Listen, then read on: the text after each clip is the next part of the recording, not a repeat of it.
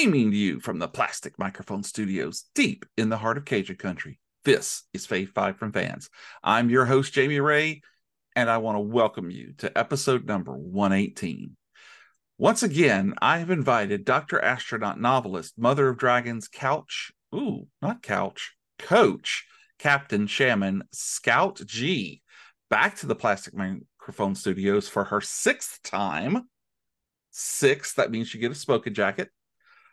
This time to discuss our Fave 5 Kathy Bates roles. Scout is, well, she's Scout. By this point, she really doesn't need an introduction. So, welcome back to the Plastic Microphone Studios. Well, thank you for not needing an introduction. You seem to always give me a fantastic one. So thank you for that. Here was a welcome. And thank you for having me back for the sixth time. That's so awesome. You and Jay Hall are now tied for the record number, but you know, you and I have a well, as a matter of fact, of course, this is March, but as a matter of fact, right as we're recording this, our Complete Disarray just came out, so that makes you 7 times in the Plastic Microphone Studio. So you're ahead. Well, I'm gonna have to keep the lead. So when he's getting ready to come on in, you call me ahead of time. All right. Well, we're working on a kaiju episode, so you know, gotta get it bumped up. So what's going on, girl? Nothing much. I'm just sitting. That's a lie. Chilling, you know. That's a lie. We just spent like 45 minutes talking about everything going in your life. This is true. This is true. It's a good bit, you know. It's a busy season. I'm sure a lot of people could say that, right? You know, we're recording this early-ish December before Christmas. It starts to rev up. So ho ho. You know, most people, I don't let them call me that, but not much less 3 times. Much less 3 times. But no, it's good. Thank you for asking. Well, good. How about yourself? I'm doing fine, getting ready, gearing up. 2024 is going to be a very busy year for the Plastic Microphone Studios. I've seen the schedule. I can attest. Yeah, Not just that, but on a personal note, I finally get to go to San Diego Comic-Con for the first time ever in my it'll be 54 years if I make it to the God willing. So that's exciting. Me and my buddy Kirk are going to fly out there, and I'll get to see Angela and Damon, who I haven't seen I've seen Angela, but you know, Damon holds a special place in my heart. So I'm going to say. And then we'll get to do that on Sunday. And I am looking forward to 2 things. One of the things is I want to go to the House of Mystery comic book shop. And the other, I hope to God it's still open. There's a place called Slide In that makes these cheeseburgers with so much shredded cheese on them that it actually forms a skirt around it, and they fold it in when they put it on a bun. So I know I said I saw your schedule. I think I might have missed that one. What date was that again? That is going to be in July. Oh, I see. So I can eat a cheeseburger. I'm telling you, I saw this on one of those diners, drive-ins type shows. I don't think it was the one with Guy, but anyway, and I'm talking years ago, and it's right there. Getting ready to clog my arteries. I was going to say, it's going to stay there. Yes. Thank God I have a doctor on the staff with me, so it'll be great. Is he a cardiologist by chance? No. He's a proctologist. I don't know what he does. He's a pain in my butt, though. That's for sure. Oh, man. Isn't that the wow. Lord. Fun. Heavy with the dad jokes. Oh, I do have a good one, you know. Yeah. So what are we talking about today? Today we are talking about the incomparable Katherine Bates. Yes, we are. Star of stage and screens, both small and large. And this idea came from you. So why don't you tell us why we're doing Kathy Bates today? You know, so for the people out there that have heard some of our other episodes together, right? They know that we have talked about, we've talked a couple of times just about actors and actresses and the ones that really take a lot of pride in their craft, right? And the range that they can display. And sorry, Wow. I know that got me in the throat right there. And so for me, we were kind of talking about a list of these people that just stood out to us in filmography, and Kathy Bates is just one of those people, right? Love to talk about her, love to see her on screen, and love to talk about her in the Plastic Microphone Studios. And that's what we're going to do tonight. So I, like we always do, asked you to make a list of your 5 favorite roles. Did you put it on mute? Girl, look at you. You're like a professional now. So I asked you to make a list of your 5 favorite roles of Kathy Bates, and I gave you the opportunity to do a couple of honorable mentions, and I'm assuming that you took advantage of that. Always. Yes. Do you have just 2 or 16?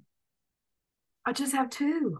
Wow, you and Jay both did just 2 last time. I don't know what I'm getting my guests trained. Okay, well, the shoe's gonna drop later, but we'll talk about that. Okay, as long as about it's that later. A Louis Vuitton or whatever they call those shoes. Yeah, the Christian Louis Vuittons. Yes, there you go. There you go. Yeah. Well, before we dive into it, I have done a little bit of a deep dive on Miss Bates, and I wanted to give a little bit of history about it. Maybe you know all of this, maybe you don't. She was born in Memphis. She was born in Memphis, Tennessee. She studied theater at the Southern Methodist University before moving to NYC to pursue an acting career. So pretty much feels like she knew what she wanted to do. She landed minor stage roles before being cast in her first on-screen role of Taking Off in 1971. Off-Broadway, she was in Bonfire Vanities. Basically through the 1970s and 1980s, she continued to work on screen and on stage. She got a nomination for Tony for the Best Lead Actress in a play called Night Mother in 1983, and won the Obie Award for her role in Frankie and Johnny in Clair de Lune, 1988. She earned the Academy Award for Best Actress for her portrayal of Annie Wilkes in Misery. I wonder if that movie's going to come up. She's been nominated several times, and she won an Emmy Award for Outstanding Guest Actress in a Comedy Series on season 9 of 2.5 Men, and her second was in a miniseries about called American Horror Story, Coven. She's been nominated many other times and continues to have a very strong presence in Hollywood. I obviously didn't tell you anything you didn't know. You know something, though? I will be honest with you. Lay it on me. I was not aware until I started to put the notes down for the show, when we were going to record. I guess it was like a month ago. I did not know she got her start on Broadway. That was news to me. So that was that was really cool. And I was like, to be honest with you, again, I feel like that even more speaks to her range, right? Because going out and being on stage with a live audience, also very different than being able to do a retake on screen, like, bravo. That's right. Bravo. And she's got a presence on screen that she doesn't have to be the lead. I mean, she does an amazing job as the lead in several films, but sometimes it's a very small role that she is able to shine at. And I have one in particular that's going to show up on my list, and I'm sure you do too. But she is really, really powerful when she's in front of the camera. Anything you want to add? I was going to say, you hit the nail on the head, right? She's captivating. You cannot help but see her on screen and just be drawn to just focus in on her character, whether her role is significant or not, Waiting for her to open her mouth. Yep. Yeah. Well, awesome. Well, right on, brother. I'm ready to just get started with the honorable mentions and dive right in. So why don't you give me both of your honorable mentions? Well, I will do that. I will give you both of them. First, I will start with a role that she played in the 1999 Rags to Riches film of Annie. Oh, cool. Right? Where she Okay. plays Miss Agatha Hannigan. Miss Hannigan. Okay. Um, I will tell you, I when I was trying to kind of curate this list, I really did try to stick to her roles, right? That I felt not only did I love them, but again spoke to that range. Like that Mm-hmm. was, sometimes we have a different meter with how we're judging these, and this is kind of how I chose my list. And I will tell you, as a child watching this film, she's terrifying, right? So Miss Hannigan, if you have not seen the film or the Broadway or the first film or the third film or any of the Or adaptions read the comic or the strips. or the comic strip, from 1922, um, you know, Annie is a story about an orphan living in New York City in the middle of the Great Depression, and the orphanage manager, Miss Hannigan, played by Kathy Bates in this adaptation, um, she's tyrannical, Mm-hmm. right? I mean, she is scary. You don't want to cross her, even though the kids Do. continuously do, which only infuriates her more. Um, I just remember seeing her on screen at such a young age and going, I'm sure there's a lot of reasons that like you don't want to be an orphan, right? But like Right. she's number one. I want to end up with her. um, no, so I love her role in that film, right? That's a great pick. Yeah, yeah. Um, my second honorable mention,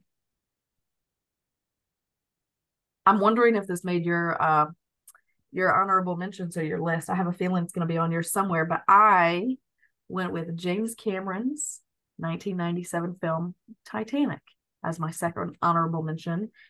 With that being her role and her portrayal of Miss Margaret, or Molly Brown. Yes, that's a good one. Um, I was thinking of this role specifically when you were talking about how you can have such an insignificant role Mm-hmm. seemingly, and she just grabs you straight out of the screen. She's Yes. like, hang on here, listen to me. I love that there was this woman that was so outspoken and Mm-hmm. feministic, really, in the time that it was. I Right. love in particular the scene where Molly Brown and you get Rose and Cal, and they're all sitting around this dinner with the captain, and the waiter comes over to order, and Cal, her so loving fiance, dotes on her, orders for her, says how she'll like it, and then goes to her after he's already ordered. He's like, "Yeah, you like this dish, right?" And Molly Brown has no hold over her tongue, and she's just like, "What, are you gonna cut that for her too? Like, you gonna cut the meat up for her when it comes as well?" Um, and I just love that, because it really is a small role in the film. She's Yes. got what, like 30 lines or less, It's so and memorable. but so memorable that if I go back right now and I'm like, oh, who played in Titanic? I'm like, oh, there's Kate Winslet, Leonardo DiCaprio, oh, Kathy Bates, right? Like right there at the top, even though Billy you don't, Zane.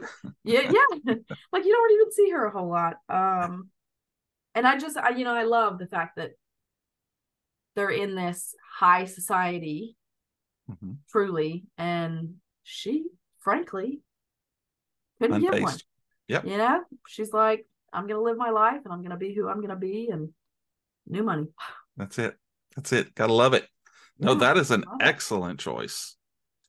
We will have to see if that one shows up again. Yeah, we'll see.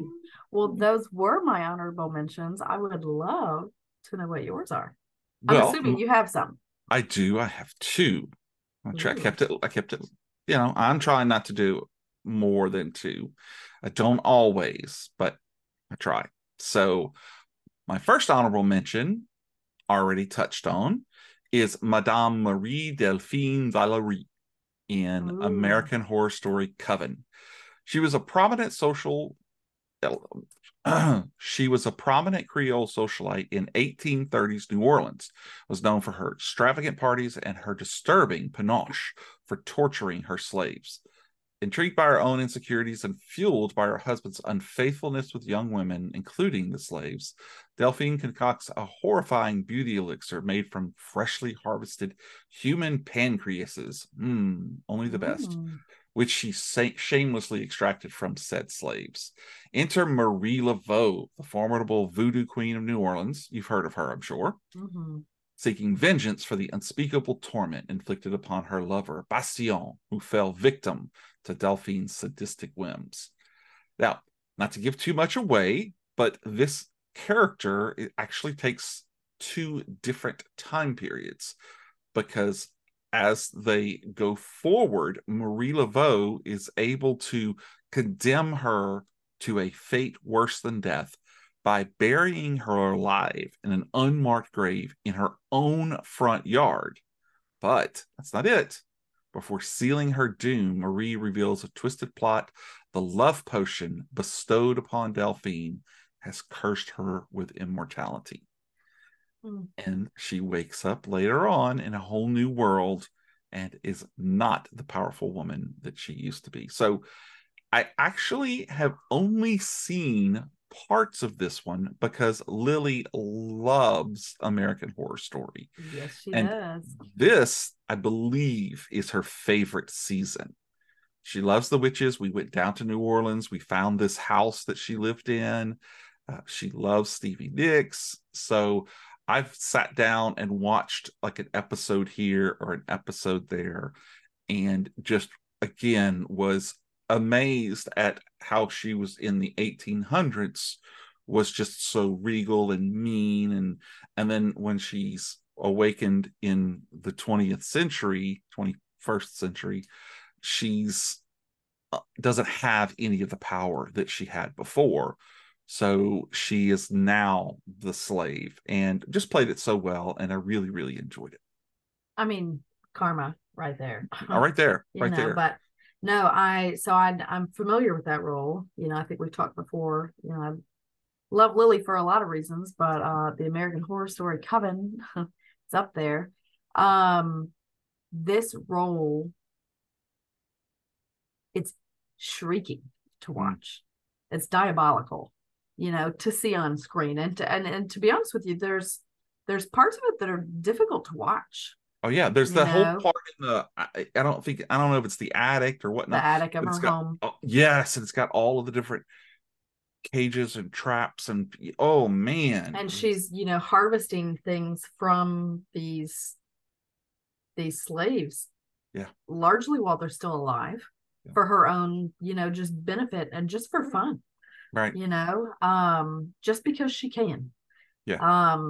And then, like you said, for her to play that role from some odd, 150 years ago, and then have it reprised, and she's now alive in modern day, and to still be able to hold that role, put herself in the mindset 150 years ago of what that power would have been, right, and to still hold that now. I mean, I don't know that as an actress, it would be very easy to keep your mind in the right headspace for that. And she does it so seamlessly. Yeah, she really does. Very nice choice. Thank you. So my second honorable mention is a very small role, and like what you talked about with Molly Brown, I remember seeing this scene, and this is a movie from 2008, The Day the Earth Stood Still, in which she has a very small role as the Secretary of Defense, Regina Jackson. Now, are you familiar with this one? I am. Okay. So in an exhilarating turn of events, Klaatu, a distinguished representative of a coalition of advanced civilizations, has landed on Earth and approaches the Secretary of Defense with a paramount message. His purpose? To engage in crucial dialogue with Earth's leaders, urgently discussing the salvation of our beloved planet from impending catastrophe of ecocide. However, much to Klaatu's dismay, Secretary Jackson, failing to grasp the gravity of the situation, decides to subject him to interrogation instead. But fear not, podcast universe citizens. Klaatu's determination and resourcefulness prevails. Man, I gotta do better. In a daring escape, he manages to elude his captors and reunite with Helen and her remarkable stepson, Jacob. So again, small part. As a matter of fact, Kathy only had 2 weeks to film her scenes in this because she was working on another film as well. So she actually requested working with the director to act out her lines so she would understand what he aimed for her in her dialogue rather than trying to interpret it. And she wanted to basically come in, get in, hit it, and move on. Which, some people will say, well, she just was phoning it in. I don't think that was it at all. She, as an actress, recognized she only had this small window. And so she went to him and said, what do you want my character to give to this scene? And that way she wouldn't, mess around trying to figure it out. Yeah, I mean, I won't give anything away for later. But in my own research, kind of going through, just learning about her and how she came to be in some of these roles and things like that, just like the one you were speaking about. And the reason why I don't have to know anything about that film to know she didn't phone it in and she didn't rush it, because in all of the research that I'm finding, she did stuff like that on every single film where she's going to the director and she's like, no, like, I want this to be perfection, not necessarily in a, perfectionist type of way, but just, I have love for what this is. And I want it to come across as my passion, exactly as I mean it. And as exactly as it's intended to come across to the audience. Yeah. And again, it's just, I have a love for her because she loves her craft and it shows. Mm-hmm. It does. It does. Yeah. And I will say that as much as I enjoy her performances, Kathy Bates would probably have been someone, it would have been a long time coming before I got to her to do a show. And this is a prime example of what I love most about this show, is when someone who has a love or a passion for a particular topic comes to me and says, I want to do this, which is exactly what you did. And so when you're sitting here and I can see the joy coming out from you talking about her. This is what I love about the show. So thank you for that. Well, thank you. I have told you time and time again, I love the space that you provide for people to just kind of come in and have a happy space and share that. Right? I try. The world needs a little bit of happy. We all need love. Okay, so that would mean that we are now finished with our honorable mentions, and we can dive straight into your number 5 favorite Kathy Bates role. Ooh, I'm ready, but not to throw a wrench in things, but as you did call out. If you could dodge a wrench, you can dodge a ball.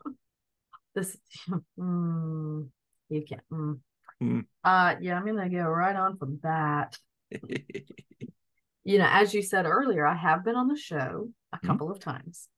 6. And so I 7. Yeah, that's 7. And this makes 8, or this makes 7? This makes 7. Okay, this makes 7. Okay, perfect. We'll have to get 8 scheduled. So on my end, I was like, how can I switch it up a little bit? Ooh. So I'm going to throw you a little bit of a curveball. Okay. For my numbers 5 through 1, I'm going to begin with a joke each time. Ooh. The joke does not have anything necessarily to do with the actual TV show, movie, Broadway hit, musical, what have you, that Kathy Bates plays in.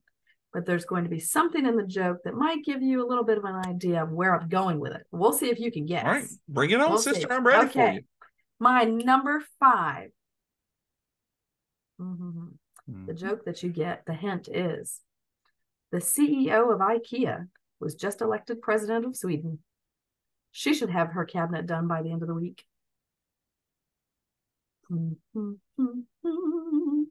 Listen, dad jokes. That's all you get from me. Ooh. I'm not a father yet, but you and Jay Hall are just right there. I think we might need to just do our next shows together. Let's just merge these. I think so, because he just recently put me on the spot because I put him on the spot, and I was like, "What? I do that?" And yeah, I actually do that. So I guess this is what it feels like. Push it back. Yes, this is what it feels like. Yep. Okay, so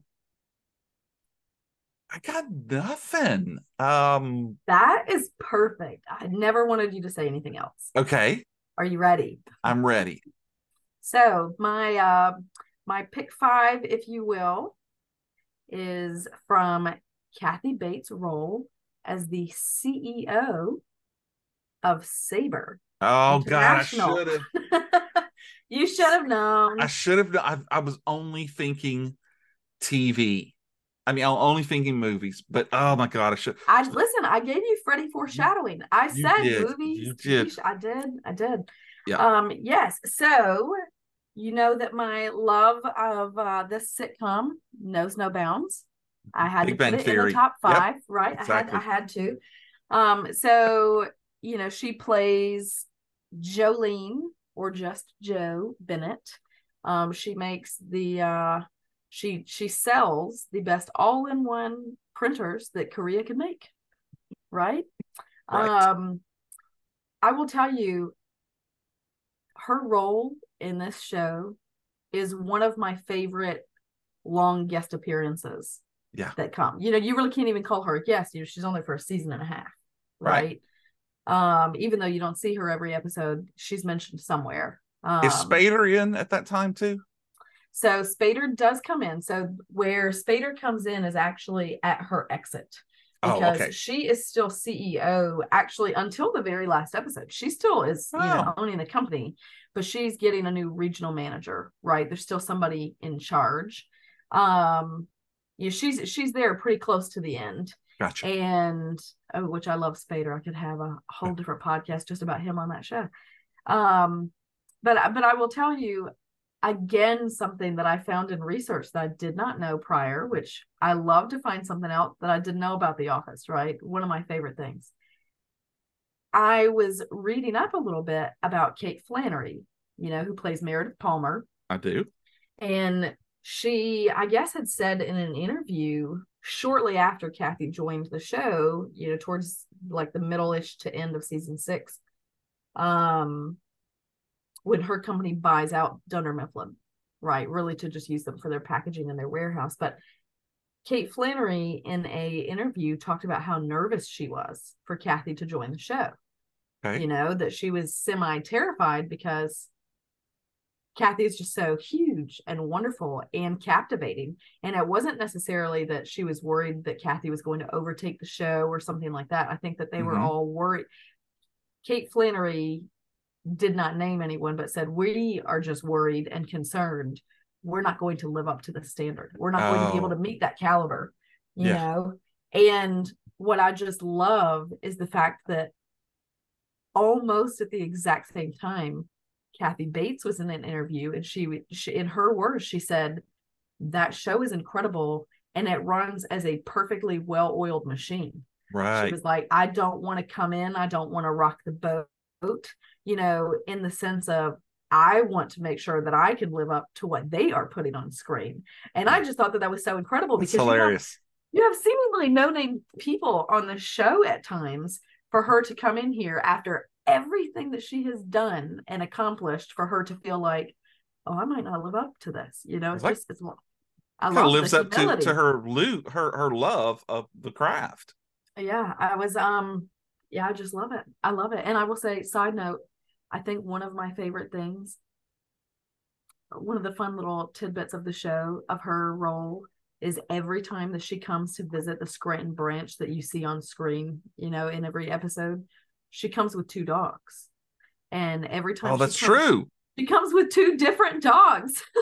Every Every time? single time she I comes didn't on know that. screen, it's never the same dog.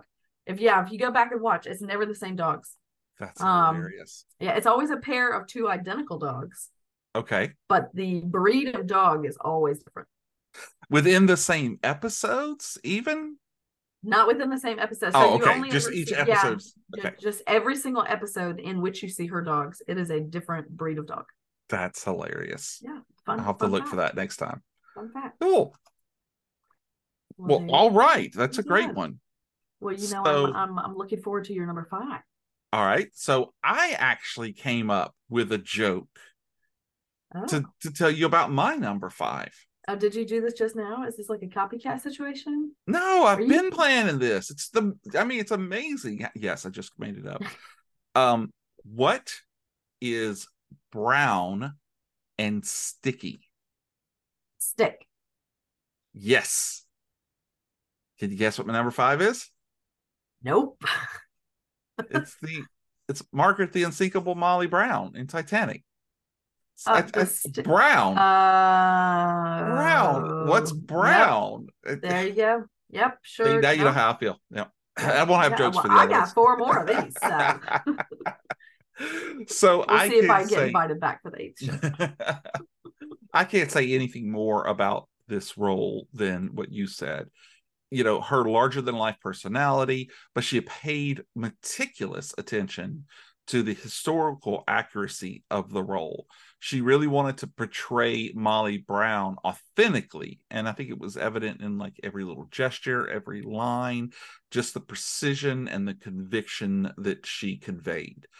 And I think it was what they would say would be a masterclass in bringing a Yes. historical figure to life without making her a caricature of that character. So I think she did an awesome, awesome job. And I 100%. think And you, you did an awesome job of picking her first. oh, well, you know. And you know something also, when I was kind of looking into the role, as she played Miss Brown, it was exactly like you said. She worked so hard and so meticulously to make sure that it was very historically accurate. The way she's holding herself when they're sitting at these dinner tables, the way that she's gliding through, the hallways of the ship. But something else that, she said is, I had to learn how to do all of those things the right way as they would have been done in that time period, but with a slight twist of the fact that I'm walking in as new money to old established money. So Yeah. I had to be just a tad touch off. Off. Yeah, And to yeah, that me, makes I'm like, sense. again, speaks to the craft, right? Exactly. It's just fantastic. It's just Wow. fantastic. Awesome. And do you know that it was actually her idea, I guess, when she, so I will actually pause on that thought. I love that she wanted to make the movie so historically accurate because James Cameron did the same thing. Yeah. Right? I mean, who Yeah. dives down to the bottom of the ocean how many times just to get the accuracy? Yeah. Right? Yeah. And then make it back to the top. That's Too soon. Too soon. Too soon. Pop. Too soon. Yes, but anyway, it was her idea towards the end of the movie, when the Titanic has gone down, that she wanted to be the one screaming out, like, you've got to go back, you've got to go save more people, because she felt like that would be more accurate to her character, because she was not in high society with everybody else that she was sharing a boat with. She was like, we have to go save more people, we can fit more people. Yeah, just like she could have put one more person on that piece of debris, but that's a different podcast. Poor Jack. Listen, poor Jack. I'm gonna get the mechanical engineer out here to explain to us, like, the weight distribution definitely would have worked. It would have happened. They could have made it. Then we'll go to the Titanic 2 with Beth and Jerry and see if we can make it happen again. Oh yes. I just watched that again the other day. I did too. You was jolly me like one of your French girls, Jerry. I don't want to. We're gonna make this steamy. All right. The bottom of the car drops out. Easy yeah. Okay, so on that, what's your number 4, queso? Joe? I love queso. Oh man, number 4. Okay. This You're might not be having a problem. Not a problem at all. So this joke, okay, it might be a bit reaching. We're gonna see. If you don't get it, this one's on me. I'll take this. I'm ready now. Okay, you're ready. Unless it's a Broadway role, and then I don't know. But I'm going to have an answer. Hint. Nope, not a Broadway role. Okay. Oh, okay. That's okay. Yep. Okay. Lay it on me.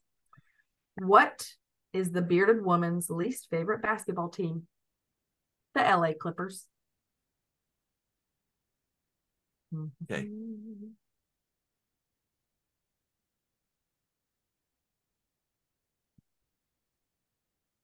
Oh. For those of you that can't see him right now, he's got 4 Oh, veins about to pop in his forehead. He's trying so hard. the LA Clippers. Bearded lady. I'm also trying to keep in mind, it is very possible you have not seen this role. Yeah, because there were a lot that I hadn't seen. Ooh. It's not the Water Boy, huh? It is not. It is not. It is That's the not. only other sports related thing I could think of. So not sport related at all, but all bearded lady revolved is I am talking about her role as Ethel, the bearded woman in American Horror Stories Freak Show.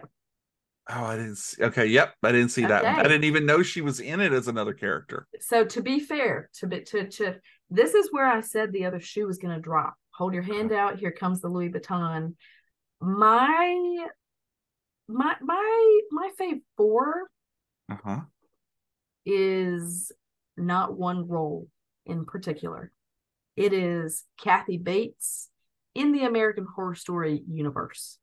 Every Okay. role that she plays through American Horror Story is incredible. And for those of you that don't know about American Horror Story, every season that they produce is a completely different story. A lot of the same characters, right, Oh, travel same from actors. a lot of them travel from, one season to the next. Kathy Bates, her very first role was Madame Delphine Lalaurie, who you have already spoken about, who came from the Coven series, right, which is season 3. She also plays the bearded woman, Ethel Darling, in Freak Show, which is season 3. Wait. Incredible. Season 4. 4. Okay. Season 4. She also plays Iris, a hotel secretary, in season 5. Wow. She also plays Agnes Mary Winstead and the Butcher in Roanoke season 6. She also plays Miriam Mead 2.0, and a reprisal of her role Delphine Lalaurie in season 8 Apocalypse. So she has a staggering number of roles Wow. in this universe, and every single one of them, I can almost describe them the same, right, as the first one that we spoke of. She is captivating on screen. I mean, she is enthralling. But I will say the reason why I started with the bearded lady joke is, sorry, Lily, please don't listen to the following. Skip ahead like 2 minutes. But I did love her portrayal of Lalaurie on screen. Loved it. Thought that it was flawless. I also loved her role as Ethel Darling. In Freak Show, she plays a bearded woman, if you haven't caught on to that. She's playing in kind of like a side circus gathering of the freaks. Yeah. Right? I'm seeing that now. Yep. And she's the second in command to Fräulein Elsa's Freak Show. I really can't even speak enough to this role. It is harrowing. It is disturbing. Harrowing? Oh man. And do you know something, a little tidbit from this role that I did want to share? Again speaks to how prepared she tries to be for a role. So this role, she speaks, in a very, very heavy Boston accent. Okay. You would not know that woman was not born and raised in Boston for the entirety of her life. Wow. Right? And I mean, just the commitment to growing the beard is fantastic. Exactly. And, sitting in makeup for like 3 hours before every take. But wow. Either way. But do you know, to perfect this accent, from the moment that she signed to get this role, before she ever even had the script, knew what she was going to say, till the day they started filming, every single day she would recite the national anthem over and over and over again in a Boston accent to herself until she was like, yeah, I feel like I'm from there. That's crazy. I know. I'm like, I commitment, man. And then Commitment. she ate Matt Damon's pancreas, and the role was cemented. And that was it. Yeah. And that was it. Yeah. Wow, I had no idea that she was in that so many times. Oh yeah. That is crazy. Iris, the face of the Hotel Cortez. So I will tell you, if you have not seen that season, it's kind of incredible. Imagine just a haunted Bates Motel, if you will. But in that role, she plays the hotel like secretary, right? But that's not when the show starts. She finds her son in the hotel. She's seeking for him, can't find him. She finds him overdosed in one of the bedrooms of this hotel. And then she leaves, kind of walks out. She finds the person responsible for his overdose, shoves her out the window, and goes back to check on her son. And who else is in the room but Lady Gaga? Vampiress, if you will. She's sitting on the bed and she's like, man, your son's got a jawline for days. And then proceeds to bite him, turn him into a vampire, bring him back to life. But the catch is, he stays in this hotel with Lady Gaga, who, is in the penthouse or, whatever. Oh, wow. And so Kathy Bates, Iris, takes on this job at the hotel just to remain as close physically to her son as she can. Wow. Crazy. Yeah. Nope. I had not seen those, but they are now on my radar. Yeah. It's a worth the watch. Yeah. Well, that was my Quattro. Okay. What's your Quattro? My Quattro is set in a quaint little town in New England where a woman named Dolores Claiborne, who works as a housekeeper for this rich and heartless lady named Vera Donovan. Now, things take a dark turn when Vera ends up dead, and guess who gets accused? Yep, Dolores herself. But here's where it gets interesting. Dolores' daughter, Selena, is a big shot journalist from New York. So she decides to pay her estranged mother a visit and do some investigating on her own. And as Selena delves deeper into the case, she uncovers some shocking truths about the murder and her own childhood. It's a roller coaster ride, let me tell you. And Kathy has her hands on the brake, but not applying them as we go up and down and all around. So I'm talking about, of course, Dolores Claiborne from 1995. What an incredible pick. Yeah, you like that? What a wonderful choice. Yes. Kathy Bates, Jennifer Jason Leigh, Judy Parfitt, yes. Parfitt Nugent, all based on a Stephen King novel of the same name. And did you know that Stephen King handpicked her and had this role specifically directed for her because of her portrayal 5 years earlier in Misery. And Misery, yes. Misery. And he said that he couldn't see anybody else in that role. Yep. And in Time magazine actually even named Dolores Claiborne as one of the top 10 greatest Stephen King adaptations either. And it made almost $50 million worldwide. With a relatively small budget. Very small budget, yeah. In fact, Kathy said it was that playing Dolores was her all-time favorite role. So that's saying something too. Yeah, yes, that is fantastic. Yeah. And I will tell you that film, I love obviously that she was handpicked for that role. She was perfect in that role. But I also loved how Stephen King had that somewhat written for her in the sense that he said, women are constantly pushed into this little box and this little box and this little box, and then they just have to snap and they have to break loose. And I guess he said that the way he felt like she portrayed this was really kind of pushing the bounds in a feministic role of just showing women like, no, you don't just have to be this quiet little person on screen, and like you can hold your own and you can hold your boundaries and you can hold your truth. And I love that. And there's some tough scenes in that movie. I mean, the physical abuse that she's taking. I mean, repeatedly.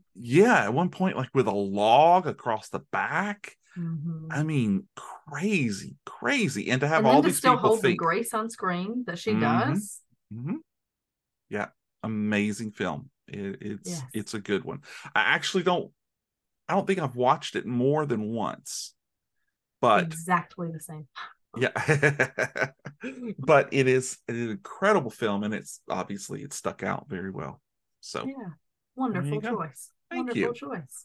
So Mm-hmm. unos dos. How about your number trace joke? When I was gonna say I'm not gonna give it to you without the joke first, but Oh, I think you're gonna start to catch on. I okay. think you've got this one in the bag. I'm All rooting right. for you. Okay, Okay, here I it can do goes. it. How did the maid feel after winning a cleaning award? She was truly swept off her feet. Mm-hmm. Hate you. Mm-hmm. The maid. The The maid, maid, the the maid, maid, the the maid. maid, the maid. Okay. Oh, the maid. You didn't just Oh, talk about one of those, did you? I don't think so. Is it?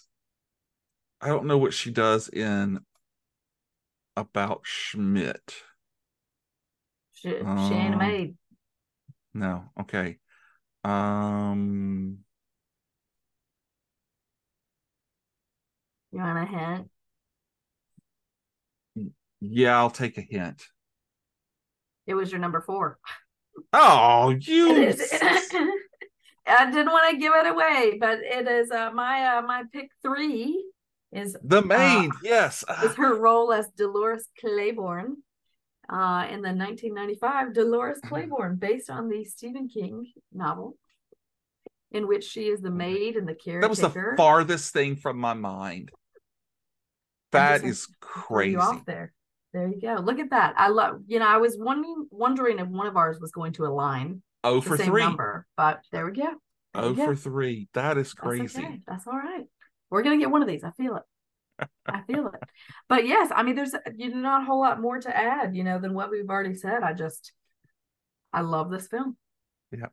It's a good one. For the It's one a time I saw it, it was and I think that again, maybe that speaks to it. It was a while ago when I saw that. And it mm-hmm. was still very much one of the first things that came to my mind is just like, oh my God, her on Yeah, screen. And to think she makes it seem like she went through that in her own she life. does. Yeah, and Jennifer Jason Leigh was really good in it as well. Now, is there a crossover somehow with, was it Rose Matter? Or isn't there another book that the event of the eclipse I want to happens say at the that same time? I want to say that you are correct in that, but I could not give you any more insight Okay. All right. Yeah. other than that. I'm Yeah. probably right. I'm right a I lot. mean, you tend to be. You Yeah. tend to be. So I'm my own best fan. Okay. Well, let's see. Yes. I am 100% possible. I'm sorry. I am 100% sure that we Mm-hmm. are going to match again. Oh, Okay. okay. And we might also match on my number 3. So let's see Let's see. from 3 words if you could guess who my number 3 is. I thought you were in the hot seat tonight. Well, we'll go see. Okay. All All right. right, 3 words. Okay, 3 words. You like Tennessee? Oh, you're not talking about the blind side, are you? I am talking about The Blind Oh, Side. look at that. 1 out of 1. Miss Or Sue. what is it? 1 out of 2. I love that role. I do too. Again, another captivating performance that is not a large role at all, but is a pivotal role. Mm-hmm. And she squeezes every amount of captivating, breathtaking, just hilarity ensues when she starts talking. And so and I'm going to put the whole clip right here, but this is the part where she is talking about getting him to go to Ole Miss, and he wants to go to Tennessee, and she starts telling the whole story about how Tennessee works with the FBI and the body farm and all of that stuff. And it's like, and Michael Orr is sitting there like, oh, not me. Ain't she's like, happening. well, it's your decision. I mean, don't let me influence you, but there's a lot of body parts out there. Right. I will tell you, I got done watching that film and I was like, dang, I gotta go do my homework. Kathy Bates is gonna come find me. What a wonderful choice. I love that film. As you know, we've talked about that in 2 other podcasts. And Sandra Bullock in our sports. Love that film. Love Kathy Bates. Love her in it. Yeah. So fantastic. Yes. Wish I had her as a tutor right now. What? No kidding. No kidding. Meow. Yeah. All right. So we can now go back. We will talk about your number 2 joke that I am going to get.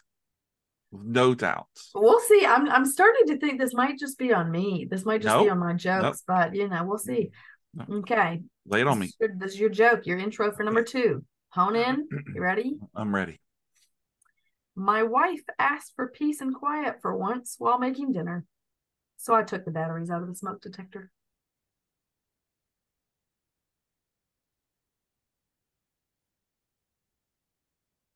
I am cheating by looking. Cheater. Fried green tomatoes.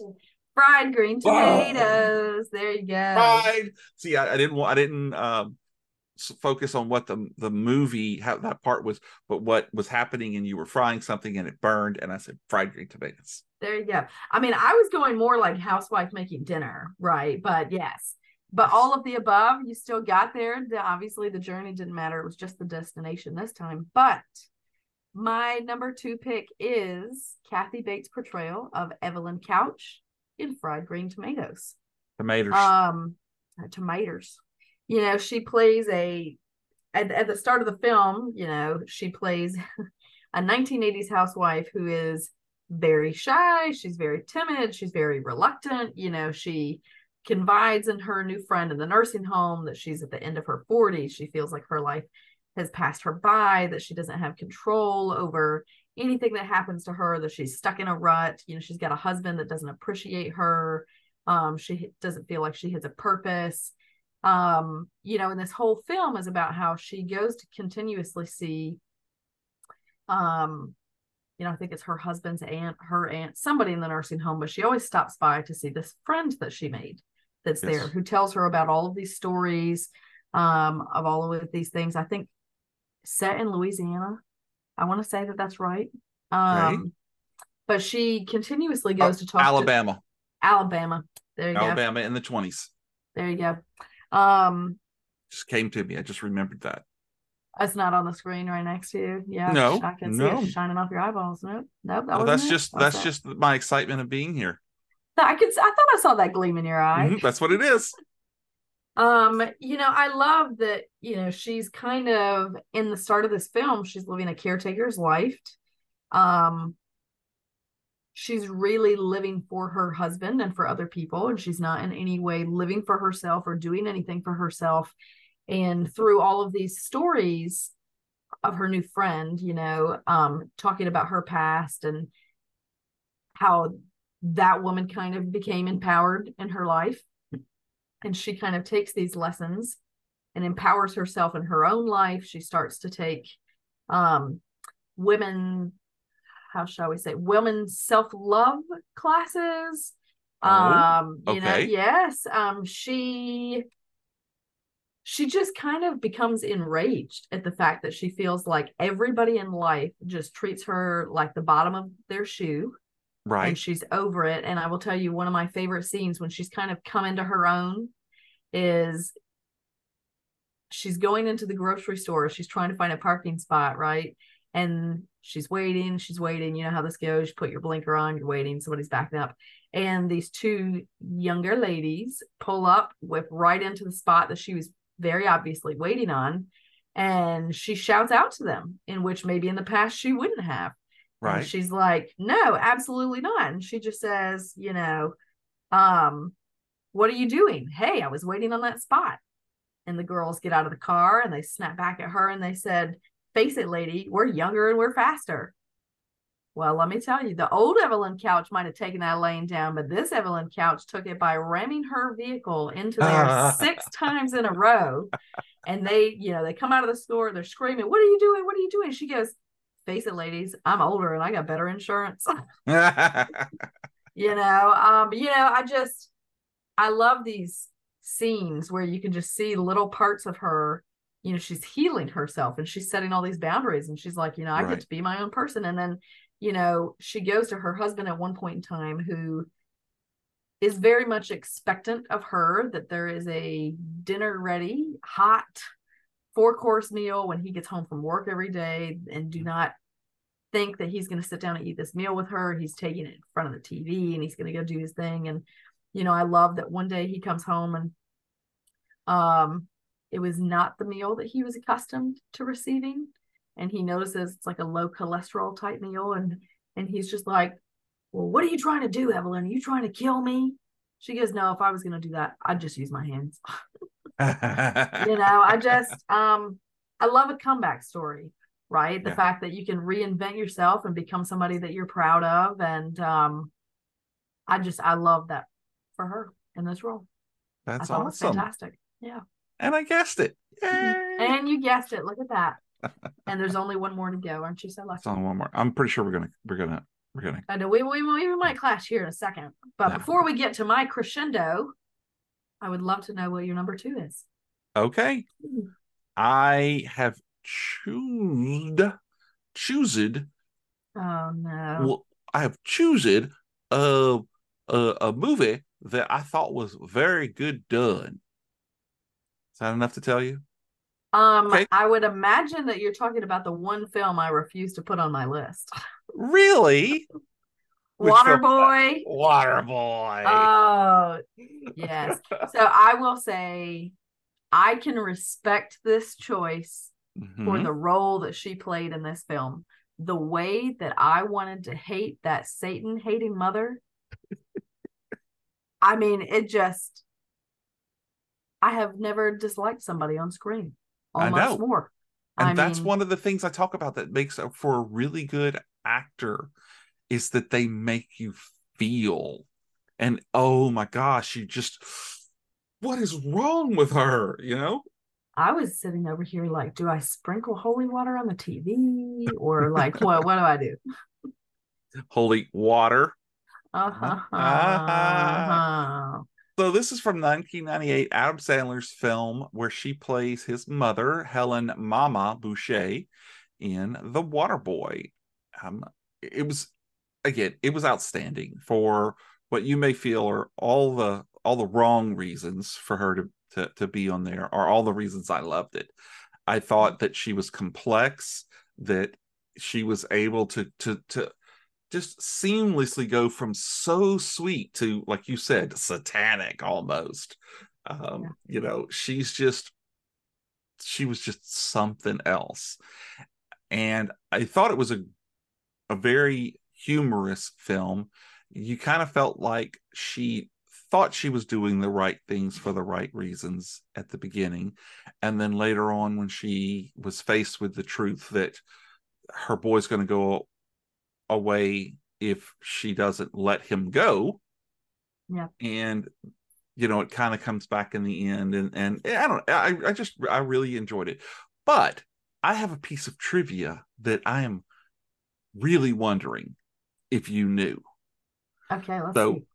This film was released in November of 1998, and many moviegoers bought tickets to this movie, but did not stay and watch the movie itself. Care to guess why?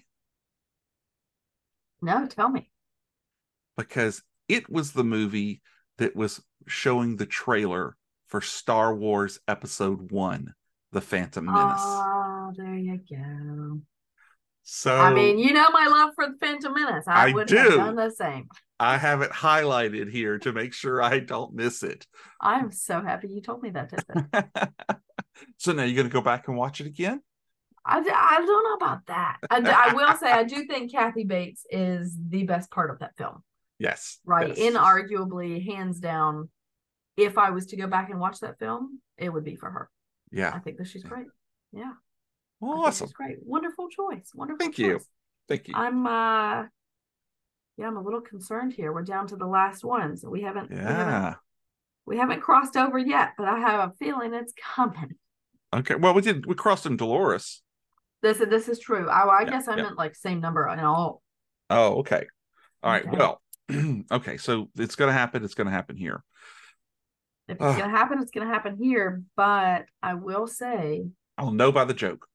I think you're gonna know. I think you're gonna know for sure. Yeah. All right, Okay. here goes. Jump right in.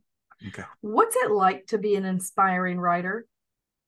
It's difficult to put into words.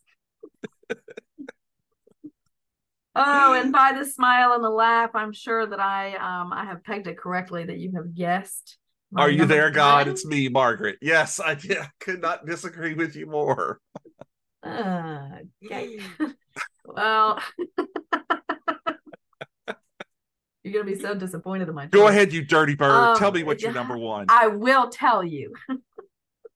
But yeah, so my number one is Kathy Bates' portrayal of Annie Wilkes in Stephen King's 1990 Misery. This is where confetti would shoot out. Gosh. I mean, I have confetti here. You don't have confetti there? I do. You don't see it? Yeah. Yeah, That's like an after effect. You add that later. Yeah. Oh man. So I'm assuming you've seen this film. Once or twice. I may own it on twice. DVD, Blu-ray, and a couple of copies of VHS. But yeah, the 4K and a laser HD. disc. No, I'm not that crazy about 4K. And Nelson is screaming at the radio right now, going, "What?" But do you know what's so nice though is you get it in 4K, you get it on a physical disc with uncompressed sound. And do you know what you hear with that Dolby setup? See, you can hear the crunching with the sledgehammer, right? It's right in your ear. That's the point. The problem is that you have to have all of that stuff to appreciate it, and I don't. Well, yeah, but I'm pretty sure you now know a guy that sells home audio equipment. He doesn't live that far from you. I will give you my father's number if you don't. Just so you know, this is the kind of stuff that I buy. So it's. Listen, priorities. Yeah. Oh man. So, since you have seen this film before, I guess I don't need to give it a huge background, but Annie Wilkes is super fan of Paul Sheldon, who writes Victorian era romance novels about Misery Chastain. He is a dope up on the slopes and he's out there writing his books. He tries to leave and go back to New York City with his newly typed up book and finds himself at the bottom of a snowbank in the middle of a blizzard. And thank God Annie was there to help him out. Thank God. So she finds him and kidnaps him, and she cares for him. She did. She cares did. for him she lovingly. She did lovingly until she read his latest adaptation of Misery, where he kills off her favorite character, and that didn't go well for him. Well, but the thing is that you have to. She's not dead. It's her spirit. Her Misery's spirit is still alive. Well, you're right. And Paul tried to convey that to her, but Annie just said, no, I need her alive in real life. I need her right here. And she's his number one fan. Number one fan with a sledge. Yeah. My God. So have you ever read the book? I have not. Okay. So it's very similar to the book with a couple of differences. One of them being that in the book, she ends up chopping his foot off with an axe Didn't and know this. cauterizing the wound with a blowtorch. And then later on, when he's complaining about missing a letter on his typewriter, she cuts off his thumbs, one of his thumbs, with an electric knife. And when the sheriff shows up, the one she ends up shooting, she in the book runs him over with a lawnmower. I did So not know that. yes, so she was even crazier in the book. So you can imagine they toned it down to what you Yeah. got in the movie. Well, and I was reading up a little bit about that, and I'm trying to remember his name now. William Goldman, right? Who I want to say William Goldman was the director on that film at the start, and he felt so strongly that the film ought to be done exactly as it was done in the book with the scenes that you just described. he was the writer. The writer, that's what I'm saying. he Yes. Okay. he did the screenwriting, that's what it was, and he wanted to write that in, and he got pushback, Yeah. from the director, and the director wasn't going to do it, and eventually he did agree, that yes, those probably should have been taken out. But I will tell you something, again, one of those little tidbits about Kathy Bates that I think again speaks to how incredible and iconic this role was, is that Michael Caine said in an interview after it came out how impressed he was that she was able to get through some of those scenes, because like the scene right before she smashes his ankles to bit with a sledgehammer, she apparently was offset bawling her eyes out, Oh, I because would doubt it. she was like, this is just going to be very difficult, because they tried to make it as realistic as they could. She's really holding a sledgehammer, she's really swinging it towards him, towards a different target. She's concerned about missing, and just all of these things. So I kind of hate that for her, the emotional duress, but at the same time, I think it again speaks to her range, that you're talking about moments before she filmed that scene. She's offset bawling her eyes out, because let me tell you, on scene, she had no remorse. None whatsoever. None. And I mean, it did win her an Academy Award for Best Actress. Yeah. And Rob Reiner, who was the director, I think the position that they took was a good one, because it's one thing in a book to read these words and imagine it in your mind, but to see it just would really have taken you out of the movie. I believe it would have pushed it into a true horror film, a body horror film. Well, And it it would have taken wasn't it from needed. psychological thriller. Yeah. No, Yeah, 100%. because the hobbling itself, there are a few scenes in few horror movies that I don't want to watch, and that is one of the. I will watch the scene in Zombie 2 where the woman gets her eye plucked out by or stuck out by a huge splinter. I'll watch that all day Picturing it now. long. Yeah, no, But this one, no, because they did such a good job of making you think. I mean, this movie has a 91% on Rotten Tomatoes. is that all, honestly? Yeah, well, I mean, it's a I 91%. thought it was perfect. Yeah, that's true. No, at 91. I mean, listen, I'll take it. Yeah. And the things that they do in the book that make you feel as trapped as Paul Sheldon was, you feel that with him. And when he finds the newspaper clippings and the scrapbook, and it's got all of these stories, and he's just seeing all of the things that she did and got away with, that he's like, oh crap, I'm the next one. I'm going to be the next article in this book if I don't do something about it.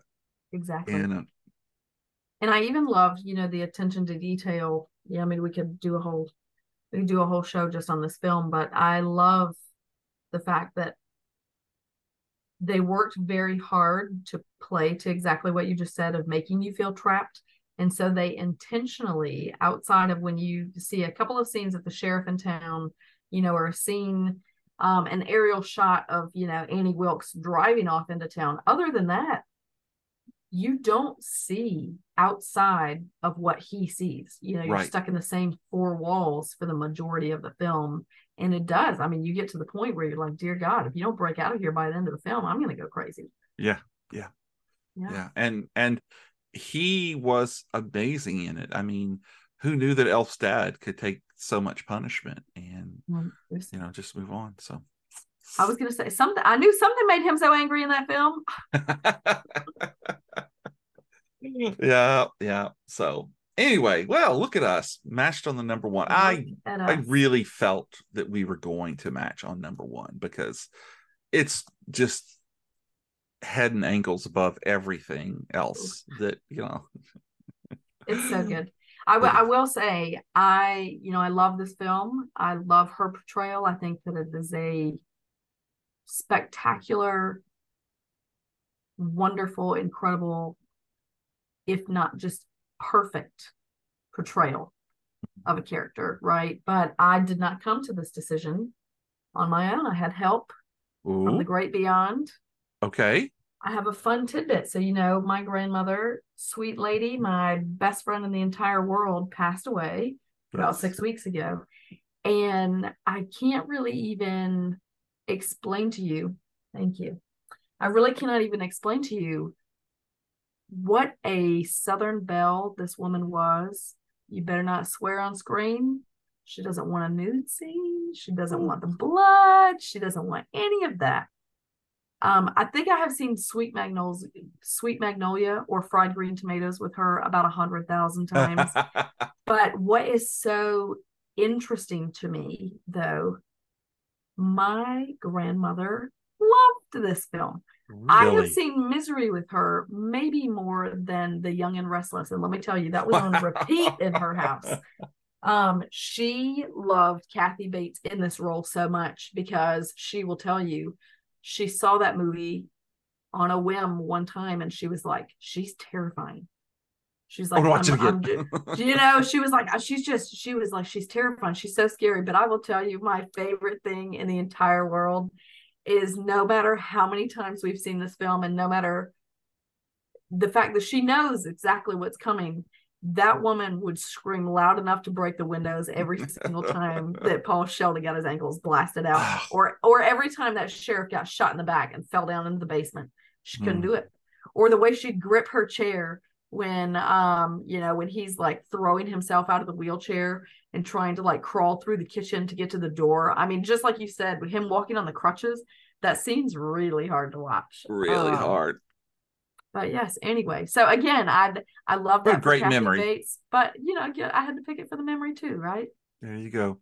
That's awesome. Yeah. That's awesome. I'm glad. And then every time you watch that movie, you'll think about her. Every single time. Yeah. I watched it like 2 weeks ago, and it was, fun fact, it was Thomas, that's my husband. He had never seen it. Really? He was like, I've seen clips of this. I've seen the Family Guy readaptation of it several times, which if you haven't seen it, it's like 6-7 hilarious. Minutes. Pretty funny.